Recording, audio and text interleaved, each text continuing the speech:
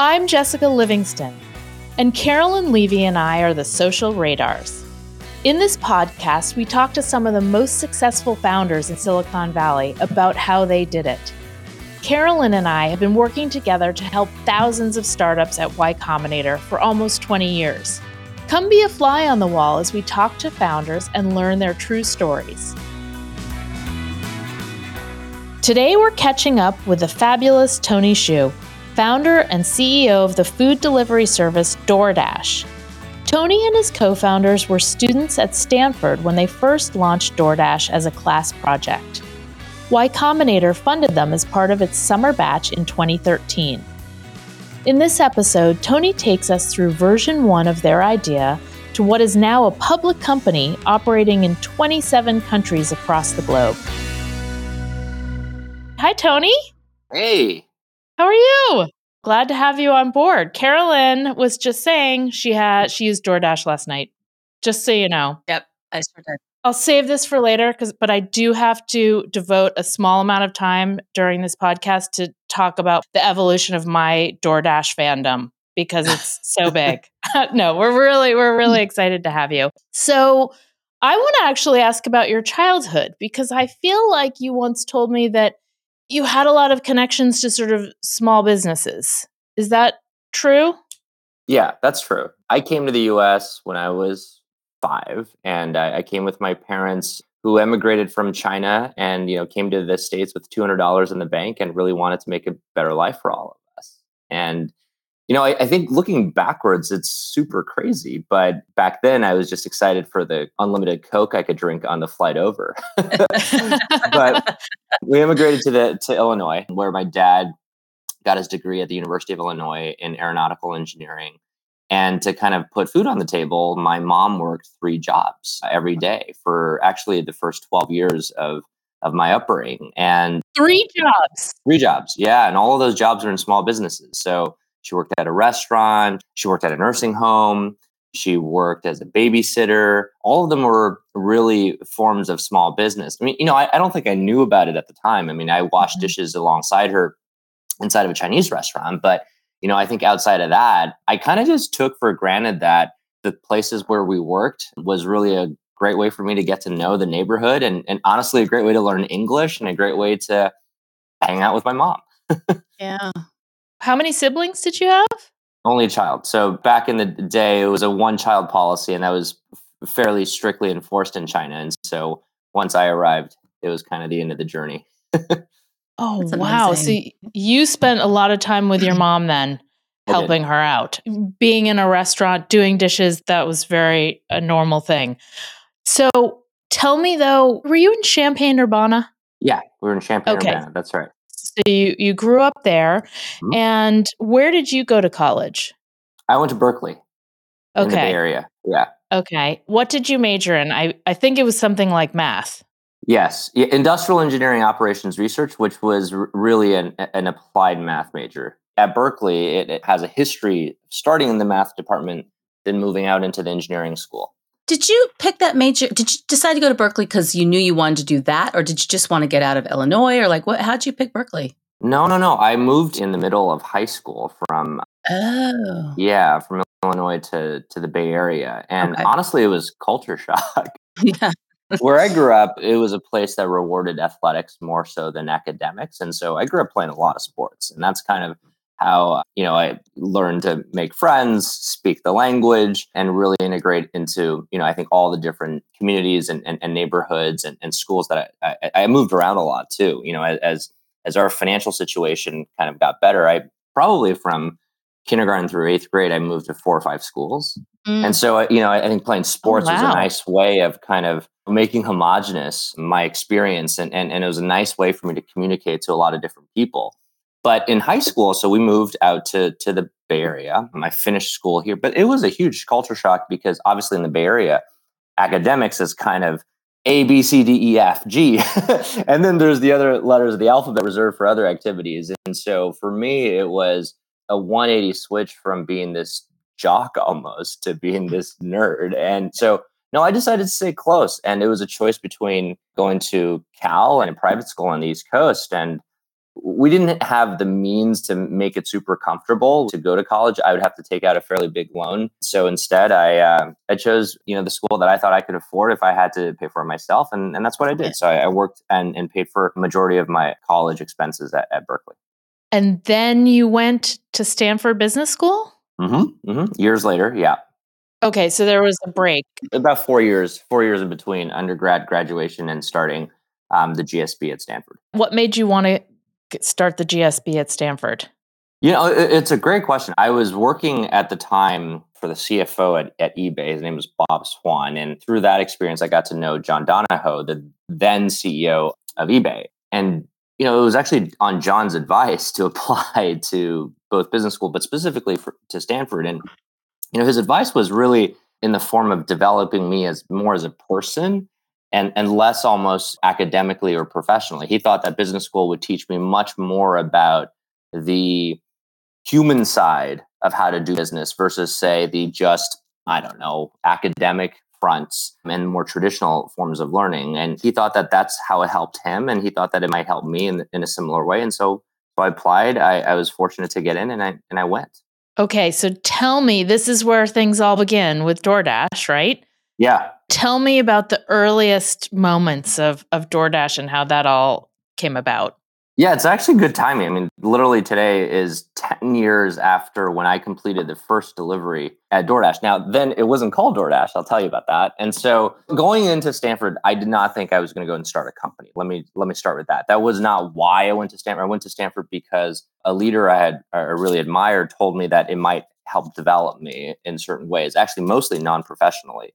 And I got to meet a group of folks I really loved. They became my co-founders. I mean, we became friends first. We weren't looking to start a company together. It was really a pair of two roommates, me and Evan from the business school, Stanley and Andy from the undergrad. Actually, they were CS majors at the time. And we met through different classes, actually, got to be friends, worked on a few projects. And one of the courses that we took, all four of us, just, it happened to be at the same time, was a class on just working on different projects. I think it was called Startup Garage. And so, oh, wow. Yeah, the goal was to launch different projects. I don't know if they actually thought any of the projects would become into businesses. That wasn't how we thought about it either. But what united the four of us was always, in our different ways, an interest and a desire to help small businesses. I had my own story, but my co-founders kind of have their own as well. And that's why we got together. And we actually worked on different projects. We worked on, one project to build marketing tools to help small businesses figure out whether or not they're spending efficiently. We worked on another project to help small businesses launch a product into the corporate, not just the consumer segment. Both of those maybe lost our interest at some point in time. And through this journey of working on projects, we spoke to hundreds of small businesses. And these were businesses in different categories. Some were restaurateurs, some were retailers. And it was just surprising to us how often a few of them told us that they struggled with deliveries, which we kind of honestly dismissed at first. But one of those conversations was with a macaroon store on University Avenue. And what was it called? The store name is Chantal Guillaume, and Chloe was the store manager. I still remember this conversation where we're just asking her, can you tell us about everything you do? And we kind of just, followed her or shadowed her, for lack of better words, for about, an hour. And at some point, she went into the back room, grabbed out a book of, they happened to be just orders that she had turned down. All of them had one thing in common. They were all delivery orders. So she literally had written down customer information, payment details, the exact order detail, and could not fulfill that order, losing, hundreds, thousands of dollars per week, which for a small business is a huge deal because it's a cash flow business. Yeah. And when we asked her, why are you turning away all of this business? And she said, look, I'm a one person, maybe sometimes two person shop. Who's going to do the deliveries? This is not why I started this store. It's not why I work here. It's not why I get up every day. What excites her is her craft and talking to customers. It's not logistics. That's just not the why nor the excitement. And so we said, okay, maybe there's something here. And that's really how we got the idea to get into delivery for DoorDash. I'm just curious. Would you just walk into stores and be like, hey, can we talk to the manager and then hang out for a while? Like, or do you use connections? Or No, we literally walked door to door. Even to this day, I have restaurateurs who will text me or call me directly because I walked into their stores, I washed dishes, I prepped salads, I helped them with accounting, whatever the task of the day is. You have to remember, for small business owners, they have 50 things on their to-do list almost every single day. Yeah. And usually it's very tough where there's 50 of those things and one or two of them as individuals to do the work, right? And so Yeah. if they'll take any help they can get. And so I was effectively free help. And it was a great trade because I got tons of information about who they were as individuals, their stories of why they got into what they do, and even a business idea. Was anyone ever non-receptive in Palo Alto? I'm just curious since I used to live there. Yeah, I'm sure there were, but I don't know. I mean, on these sorts of things, I think it's the conversations that you remember that tend to be the ones that matter, and they tend to be the ones that count. And so maybe not everyone was fully receptive, but it still was great. So you talked to a lot of potential users, and then the four of you said, hey, we're seeing a trend here. What did you do next? Did you say, let's start something? Or did you say, let's just pursue this for our class a little bit further? No. So we the way I always think about, frankly, products, I wouldn't even say businesses, I would say products first, is, what problem are we trying to solve? And why hasn't it been solved before? I mean, we live in a capitalistic place, largely speaking, and that means, I don't know, delivery is not a new idea. If delivery is so easy to think of as an idea, how come 99% of stores do not do their own deliveries? And so we said, well, maybe the reason is because nobody wants them to. Maybe no consumers want delivery. Maybe places like New York City are just special snowflakes and they like delivery, but everyone else, maybe they don't like delivery. And so we said, okay, well, let's the first question we should ask ourselves is there a consumer problem here? Is it that there's no delivery in America? This is 2013 because nobody wants there to be. And so what we did was we literally on a Saturday, and this is January 12th, 2013, we put up a landing page. I wouldn't call it a website. Okay, call it a landing page with PDF menus, 8 PDF menus of restaurants in Palo Alto that we as students would frequent all the time. And then we put a Google Voice number that rang the cell phones of all four of us, all four of us founders, right? If somebody wanted to place an order. I mean, you could not transact through this website. It was called paloaltodelivery.com because for $10, it was available on any hosting service. We got it. And literally, I mean, I want to say it was an hour and a half after putting this up, we got our first order. No. An hour after. An hour and a half. Wow. Yeah, listen. I mean, look, we didn't send out this URL, paloaltodelivery.com. I mean, it's not, the easiest to spell. It's certainly not very scalable. We didn't even think Google would crawl us or be able to because of, when they would index, all of the different new content on the internet. But anyways, someone, in this case, a customer in Palo Alto, typed in, we believe the way it happened is typed in Palo Alto Delivery into the browser, probably just hit enter. And because they spelled it perfectly, which is, what are the odds of that, right? We got our first order, and it was a customer that ordered pad thai and spring rolls. And so, our cell phones rang. It was a real voice on the other side. It wasn't, someone just trying to troll us. It was a real order. Yeah. So in my Honda, one of my co-founders and I, we placed the order, like a takeout order at this restaurant, went to the restaurant, collected the items, and made the delivery. And then charged the person when you got... Charged the great question. Yeah, you couldn't, because you couldn't transact in any way, shape, or form on the website. I used to work at I worked at Square the kind of the prior summer as an intern, and my job was really trying my best to make sure those card readers at the time would work. This is a while ago, so Square today, obviously, very different company, but back then it was those white dongles. I don't know if I remember those. Yes, the jack of an iPhone. Yeah, exactly. And so I had a bunch of those. Laying around my bag, and so I just took an extra dongle, it's basically my personal Square account where we're running. Wow. This, right? And collected payment. God. So it wasn't the most smooth, shall we say, customer experience. I mean, think about it. You gotta scroll through pages of PDFs. You gotta call, right? Yeah. You gotta wait for one of the 4 phone numbers to pick up.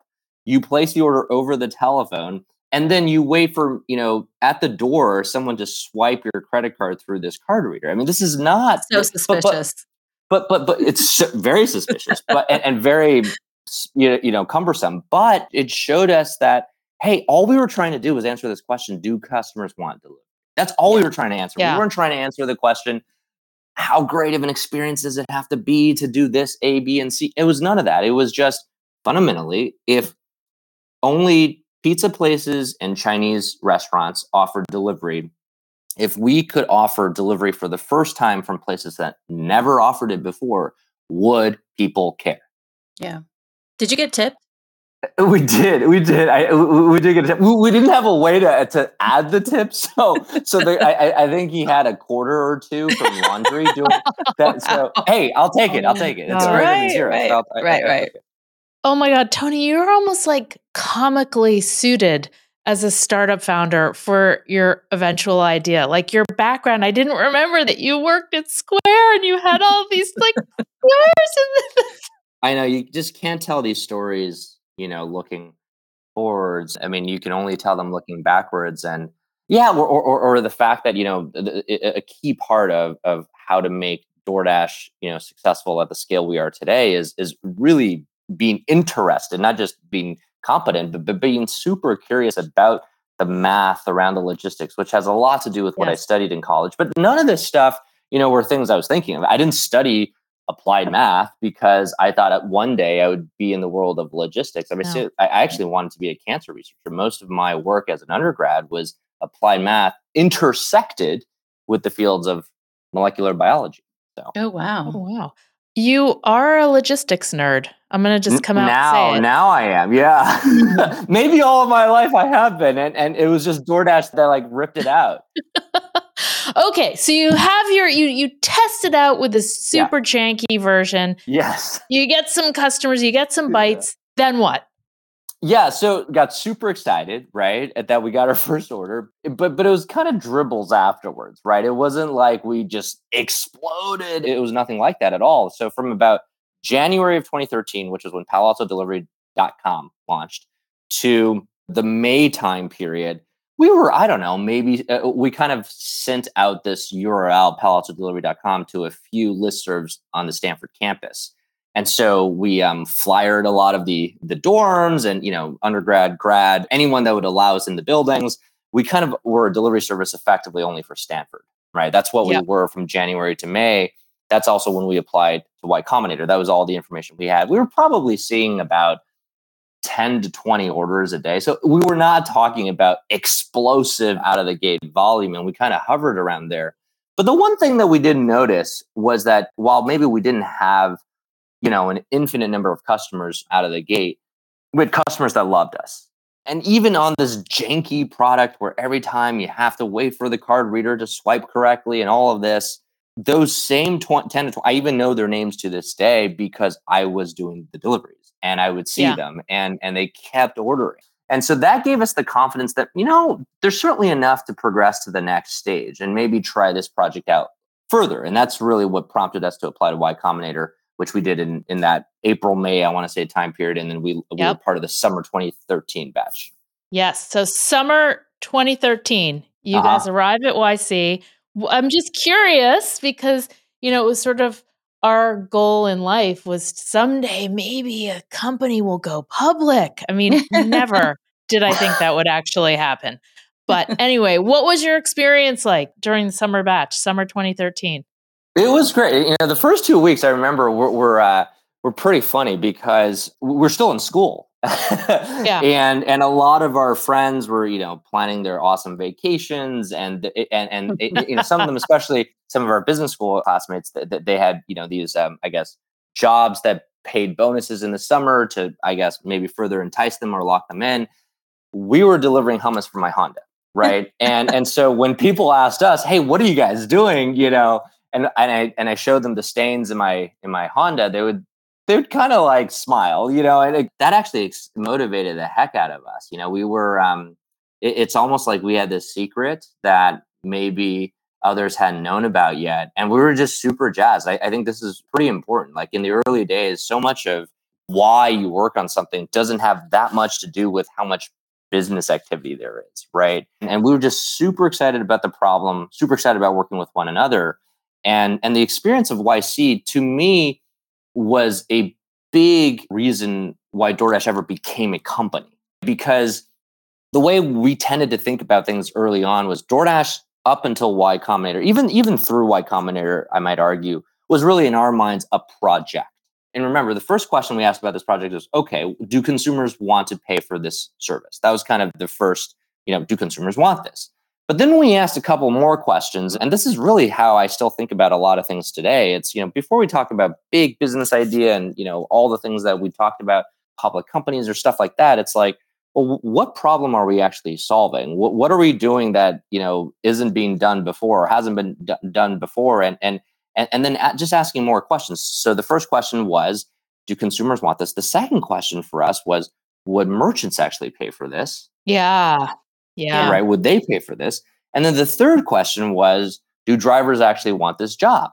Right. Because we have 3 customers. We don't have one consumer. Yes, that's our end consumer, but we have a marketplace where we have consumers, we have these merchants, so restaurants, now increasingly other kinds of stores, and then we have dashers, the drivers on our network. And so that's our business. And we really needed to intimately understand all 3. And that's what we did that summer. It's why we did every single delivery, alongside our dashers. And that was really, really important. It's why we worked inside restaurants. It's why I went door to door to door. All of those stories, I still am customer support for, our first 20, 30 merchants.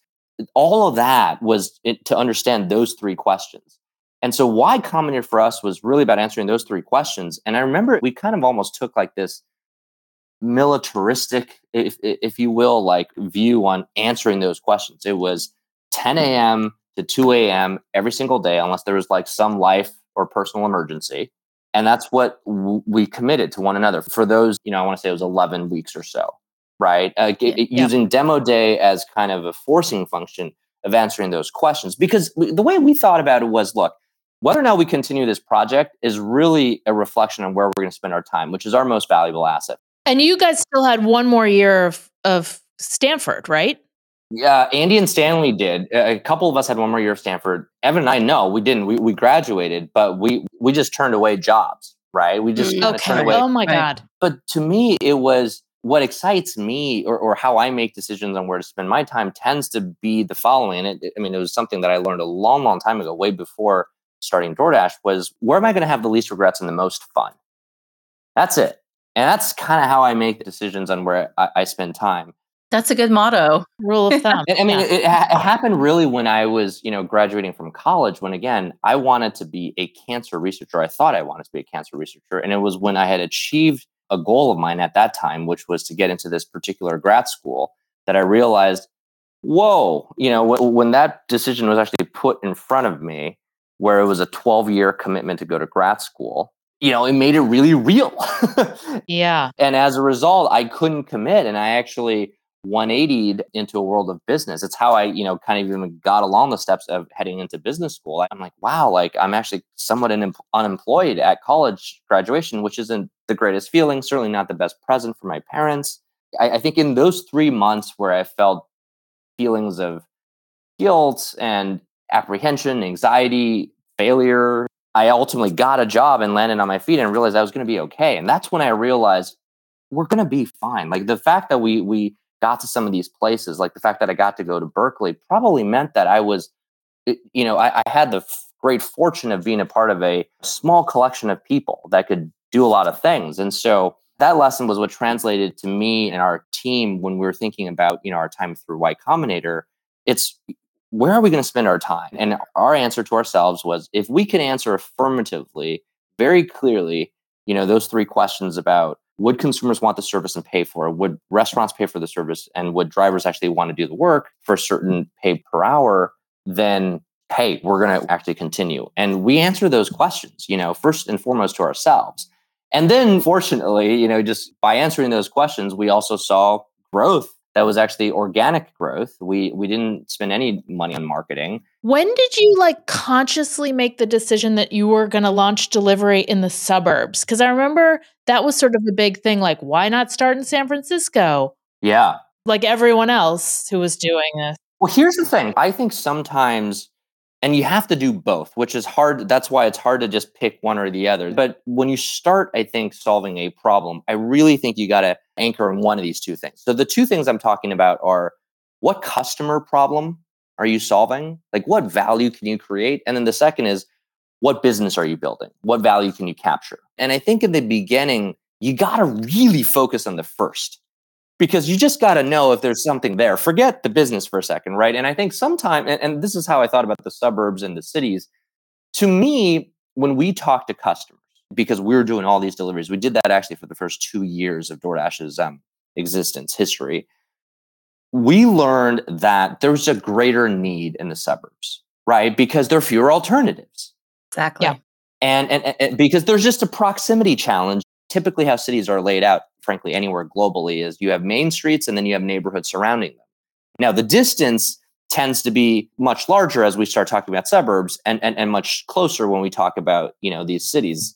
And in cities, you have the alternative of just walking down the elevator, and throwing a rock and probably hitting 100 restaurants. But in a suburb, unless you have a really strong arm, you're not going to be hitting anything. And so you're going to be driving around. And so we constantly heard, particularly from families with young children, That's me. That was the segment that we heard loud and clear, kind of, this is who we're going to go and target. We found that to be very true with suburbs. We did not find that to be true when we ran tests in cities. It wasn't like we just said, oh, you know what, there's a bunch of people in the cities, we're not going to go do the cities. No, we ran those tests. Well, we just heard a smaller need. And so again, back to what problem are you solving versus what business are you building? To us, we were just focused on the problem that we're solving, and we heard this clear need. Now, we didn't know at the time whether or not the suburbs would be bigger or smaller or any of that. But what turned out to be true was that where we heard the biggest need turned out to be the biggest business. If you looked at the kind of history of how then, the delivery business, or the food delivery business in particular, kind of accelerated through the past decade, 2/3 of the growth came from the suburbs of the entire industry, right? And it kind of makes sense, right? It comes to where the need was most acute, and it turned out to be in the suburbs where there was just fewer alternatives for delivery. And it may have, in fact, been Paul Buchheit single-handedly being your first, biggest user. I remember he'd always say, I've been wanting this forever.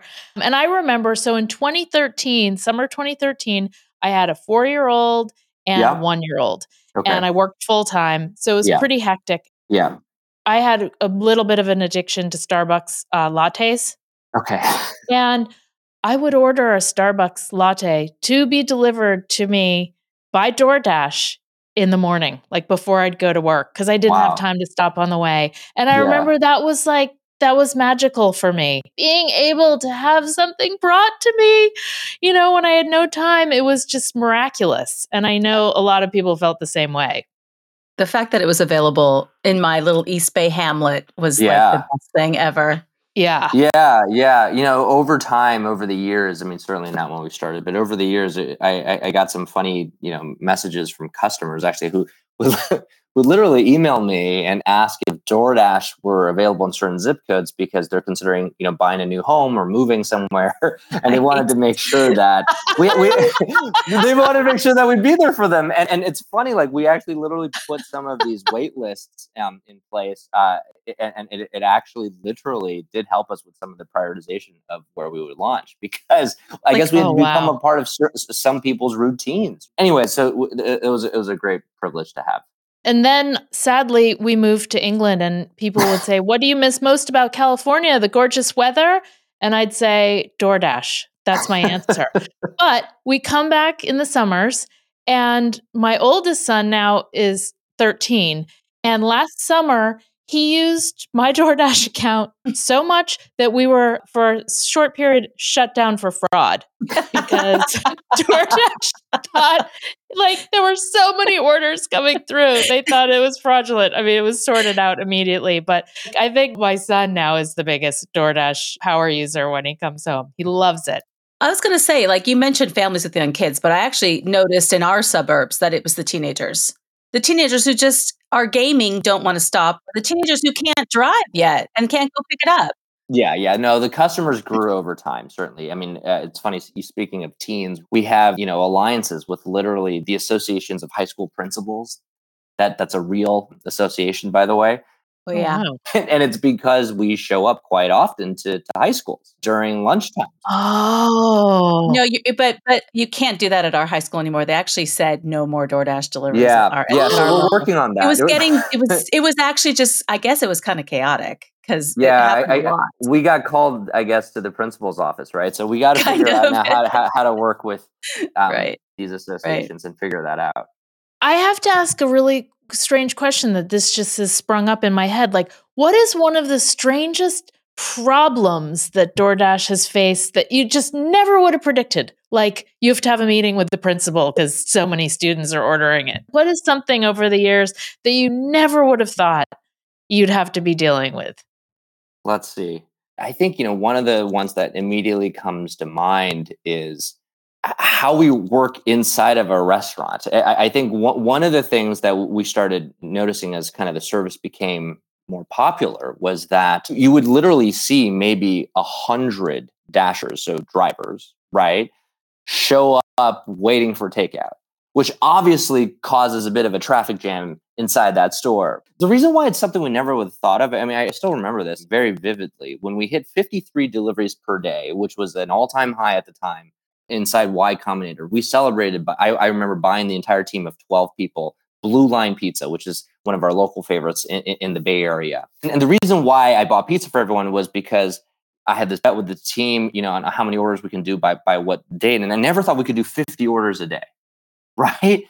And the fact that we could have 100 drivers like inside one lobby of a restaurant, like that never would have crossed my mind concurrently. Right. Like never would have crossed my mind. So what do we have to do? We had to, literally build like our version of a drive-through, right? with lockers and, how you batch orders. And it's almost like that restaurant becomes an airport, if you will. And we're kind of like the taxi queue, like I never would have thought of that. Like that never would have crossed my mind. But that's something. Oh, wow. They tend to be the things that come with scale that just, there's no way you would have imagined, because when you're just, the four of you inside my apartment at the time where we were working out of for the first year, you don't think about all of those things. Right. I remember that apartment, by the way. Yeah. We used to drive by it every day to take our son to school. Yeah. He went to nursery school at the Stanford campus. Okay. Yeah. And you had a DoorDash sign. We did. Well, I'm always interested in how people come up with their names. So you were Palo Alto Delivery. And when did you switch to DoorDash, and how did you come up with the name? In late May, and then we officially launched as DoorDash.com June 21st of 2013. And so it's a pretty nerdy way, kind of very typical of my my co-founders and me, of how we did this. So PaloAltoDelivery.com, right, was the original name. So very affordable, not super scalable, not a great name. We literally looked up a database of all available domains for under $10. That was criteria 1. Criteria 2, 2 syllables or less.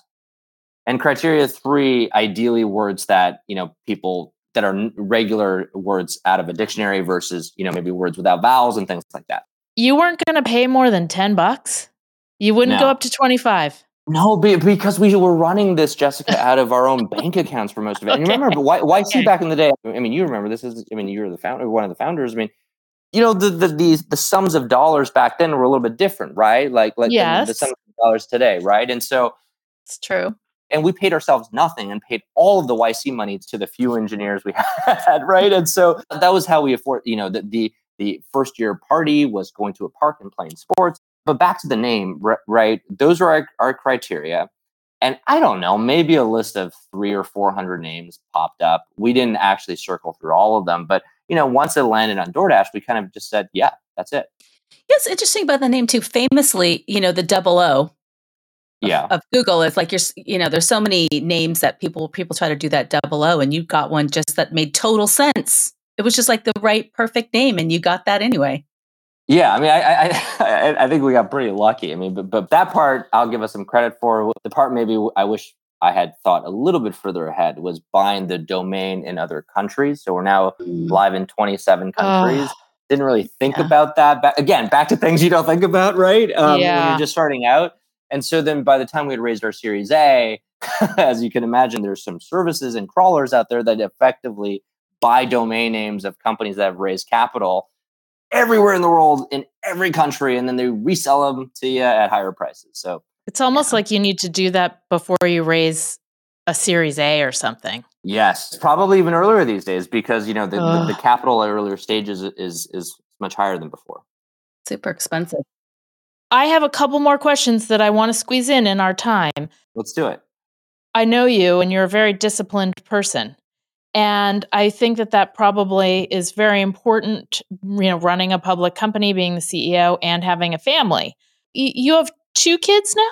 Yeah, 4-year-old and a 2-year-old. That's right. 2 Okay, kids. so you're in the zone that I was in when I was so desperate that I'd order my Starbucks coffee to the door in the morning. What do you do to make sure that you have time for your family? Do you have any hacks for that?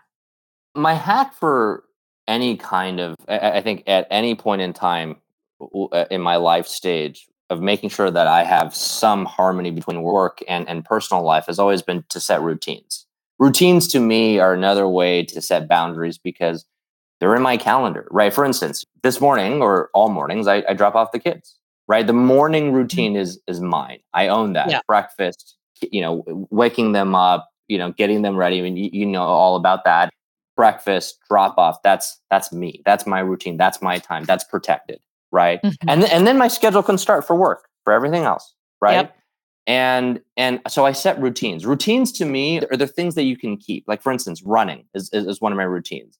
I've run almost every single day for 10 years in a row, right? Wow. It's a routine. What my definition is it's something that you can stick with. That's it. It doesn't have to be crazy, right? I'm not saying I'm running a marathon every day or every month or every year or any of that. I'm just saying I'm running. Even if it's 10 minutes today, right? That's me time. That's fine. Maybe it was only 10 minutes, but that's really how I do it. Date nights is another example. Before my wife and I had kids, we just had one another. And obviously, running a company, even when it's not public, is very, very stressful in starting it. And I think in the first 7 years, so before we had kids, we maybe missed 7 or 8 date nights total in 7 years. Wow, that's amazing. Wow. Right. And it's because it was a routine. It was a routine. Like, Yeah. for instance, even during Y Combinator, I'll give you, this is the craziest example. During Y Combinator, when it was, we were all doing the deliveries, still my co-founders knew that Friday nights would be date nights. Now, I won't lie. A couple of those date nights, my wife and I were doing deliveries as the date. So Sweet. won't lie. Oh, yeah, but it keep very romantic sometimes. But to me, like, that's what I mean by routine. Yeah, it's sacred. Yeah, exactly. And they can change, right? Now my kids actually go to school. So I have school drop off. That's part of my routine. So that's really what I do to make sure that I can keep harmony. And all of this you're doing being the CEO of a public company, which again, congratulations, 10 years into things. You're a public company now. It's so exciting. Is it a lot harder than running a private company, or is it just incrementally harder? What does it feel like to be a public company CEO? I think these are things always you want to just give one answer, which tends to be like an average of a bunch of experiences, right? And then you compare that to the average of a bunch of experiences when we were younger. To me, it's all about like, how does the distribution change, right? So like some things get easier. I'm not doing deliveries every single day anymore, right? But I still do deliveries once a month. I still want to know what's going on. But the things that are more challenging now is we have a lot more people, and we have over 5,000 employees at the company, and we have over 3 million Dashers that come to our platform and drive every quarter. Right? That's wow. That's huge. And so the responsibility, that part of the emphasis, if you will, of my role. It's not just about products. It's not just about business performance. All of that is very important, but what is our role in terms of, the communities that we serve? That's really important. That's very different when you're four of us in, doing 10 orders a day. And Yeah. now we're a fabric of the communities that we're lucky to serve. We're a part of local GDP. We're part of local trust and safety systems like the police. I mean, we're part of like literally all of these different networks that really represent the personalities of the neighborhoods we live in. And so to me, that is much, much more difficult because there's more things to think about. The weight behind each one of those decisions is greater. So, like I said, like the distribution changes. What's your favorite part of the job? Are you look forward to going on those once a month deliveries? So one of the things that I think is really important and it's hard to keep as a company grows bigger is the natural tendency is to take, I think, leaders away from the problems. Oh, what can I take off of your plate? Or no, you should be, there's certain things you should be doing and other things you shouldn't be doing, right? You shouldn't be in all of these details. You shouldn't be talking to all these customers. And I disagree because, well, A, that's what gets me going. But B, it's also, I think, what's important. Otherwise, maybe we start to, almost lose the identity of the company a bit of why we started this in the first instance. And so for me, I think that's really, that is what I enjoy most, like working on the product. If that means doing deliveries, that means doing deliveries. That means answering support calls. I do support 15 minutes a day. Every day? Yeah. And it's because I'm just trying to stay close to the pulse. Maybe I'm not literally talking to our users in interviews every day. Like I used to do that, right? For, I don't know, the first 6-7 years, but I want to have a pulse check. I don't want to be removed. I don't want to have things interpreted for me. And to me, I think that at least is what's authentic to me. I'm not saying that that's for everyone, but that's what's authentic to me. I think that's really important also as leaders to be able to exhibit good judgment because things are always changing. The world that we live in today, 2023, versus when we started the company in 2013 is wildly different in so many different ways. And and one of the things I've kind of made sure to not take, myself or our teams too seriously is that because of how fast the world is changing, we can't take our experience nor our previous accomplishments that seriously because everything is changing. And the only way to have a chance at, achieving success, I think in the future is to almost start over, and Yeah. that's tough. That's super tough. That's super, super tough to like start. But that's kind of the mindset I want at least us to have at Doordash. Can I quickly ask one last question that's more of a fun fact about Tony Xu and not DoorDash? No problem. And well, you mentioned that as you were growing up, you moved around and sports was a way for you to meet people and that sort of thing. There was someone very special on one of the sports that you played with. Do you remember that story in the basketball realm? I played in AAU basketball, so that's like it's like a league, right? And it's a lot more professionalized today than it was back then, but it was a competitive league. And it was, for a lot of us growing up in the Midwest, we obviously idolized Michael Jordan. We wanted to become professional basketball players. And, one of the players in our traveling league at the time, he wasn't yet recognized as the chosen one, but his name was LeBron James. He wasn't yet the the LeBron of today, but look, we were 12. Okay. So we have to, How tall was he at 12 years old? How tall? I want to say he was maybe a little under 6 feet. I was 5. I've been 5'8" my entire life. So I've been 5'8" since, I've been 5'8" for, over 20 something years, but like, obviously that wasn't true for my teammates and it wasn't true for people I played against, but yeah, so no, we got to play in a traveling circuit with LeBron and his team. And it was kind of, we're the Midwest region and, people play different teams and that sort of thing. And, like, this is one of those things where it's just like, back to talking about what I thought of DoorDash, maybe when it got started or what I thought about my own personal journey, or even in this basketball story, it's like, it's so hard to know what's going to happen 10 years out, and right. man, and in any profession, right? Whether it's basketball or I don't know, business or maybe cancer research or whatever. Like if you put in that work day in, day out, and you just focus on those inputs, and I mean, great things can happen. It's really hard. I mean, there needs to be a lot of, hard work and luck and other things, and others around you. But man, if you put in that work, it's pretty incredible sometimes what the outcomes could be. Aw, well, you guys have an incredible story, and we better let you go take your kids to school now. Thank you. Speaking of your routine, but congratulations. I mean, 10 year anniversary for Thank you. Doordash. We're so happy for you, and it was so much fun catching up with you today. Yeah, Likewise. It was great to see you, Tony. Thank you. Thank you. Thanks so much, Jessica. Thanks, Carolyn. Bye. See ya. Bye. Oh, Carolyn, that was so much fun. Tony's great.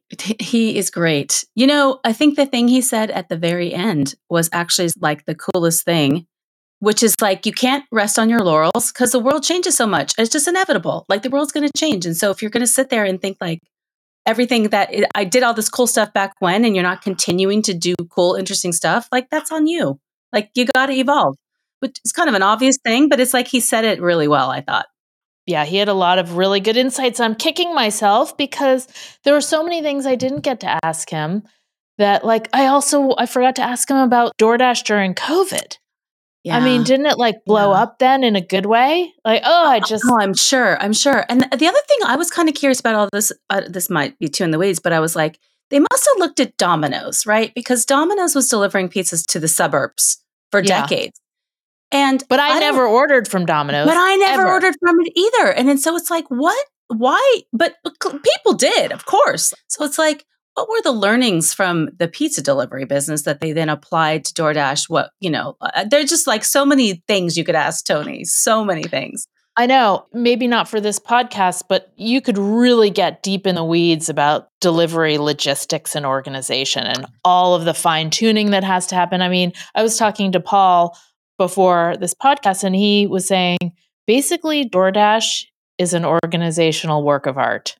And I loved that quote. That's really good. I love that quote. And I should tell Tony that. But it is. It's like so much more complicated than I think most people understand, or most people think it would be.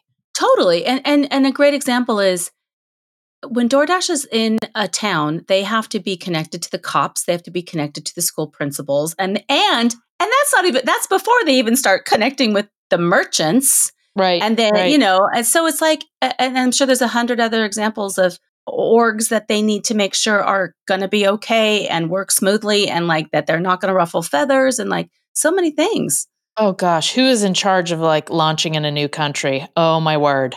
Oh, and international is a whole other can of worms. Yeah. So, oh my gosh. Well, I'm so happy for them. And I think it's so exciting that the timing worked out that we interviewed him 10 years to the day that they put up that little website, that PDF saying order here. It's such a nice story.